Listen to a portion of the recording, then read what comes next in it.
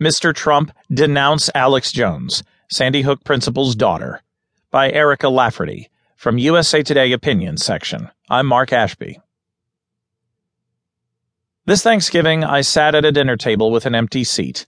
It's the very seat where my mother, Dawn Lafferty Hochsprung, should be, smiling, laughing, and enjoying a holiday meal with her daughters and grandchildren.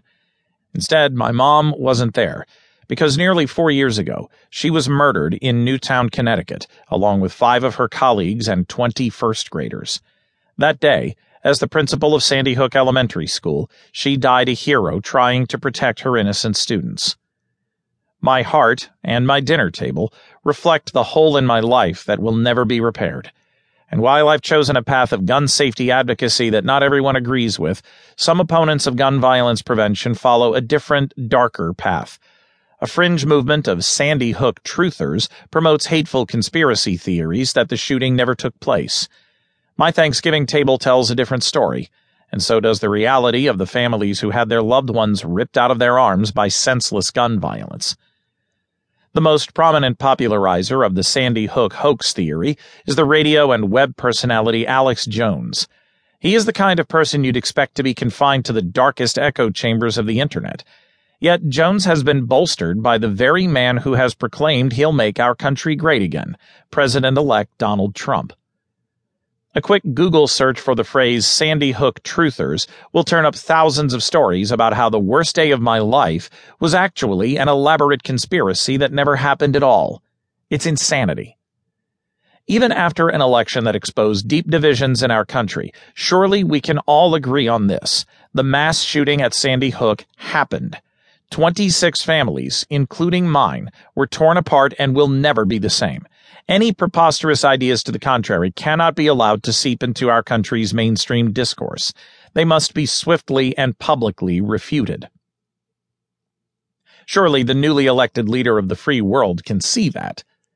Yet Donald Trump has promised to again appear on Jones's program to chat with a man who claims that one of the worst mass shootings in American history was a hoax. President-elect Trump has praised Alex Jones's amazing reputation and promised he won't let him down.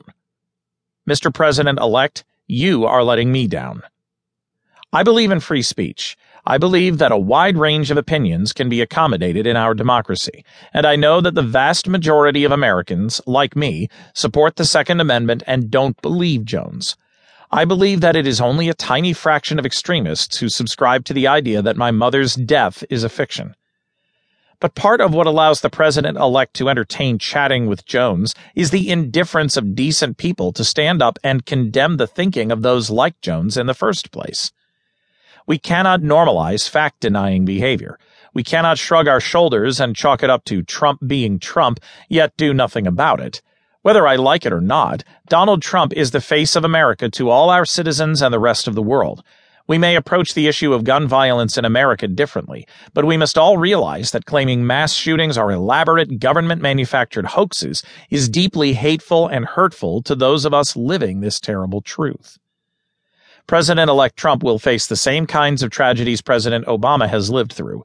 He'll need to visit with the broken-hearted, and he'll need to prove he's the kind of man and president who can represent us all. A man who ran on a campaign to improve our country simply cannot embrace a man whose preposterous theories are antithetical to our shared values. This is particularly true for traditional conservatives. Conservative thinkers may interpret the Second Amendment differently than I do, but most of the conservatives I know cherish both facts and civility. For example, I've worked closely with Senator Pat Toomey, Republican, Pennsylvania, and consider him to be among the kindest public servants I've encountered. I know conservatives like him do not subscribe to the conspiracy theories of Alex Jones and his ilk. Deep down, I do not want to believe that Jones and the trolls who constantly bombard me with hate on Twitter are reflective of conservatives.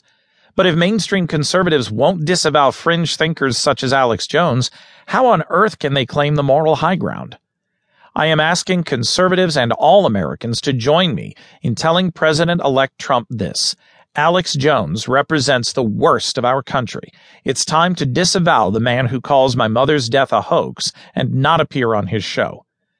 I faced the cold, hard truth of the murder of my mother, and it's time for Trump to face one of his own. American presidents are held to higher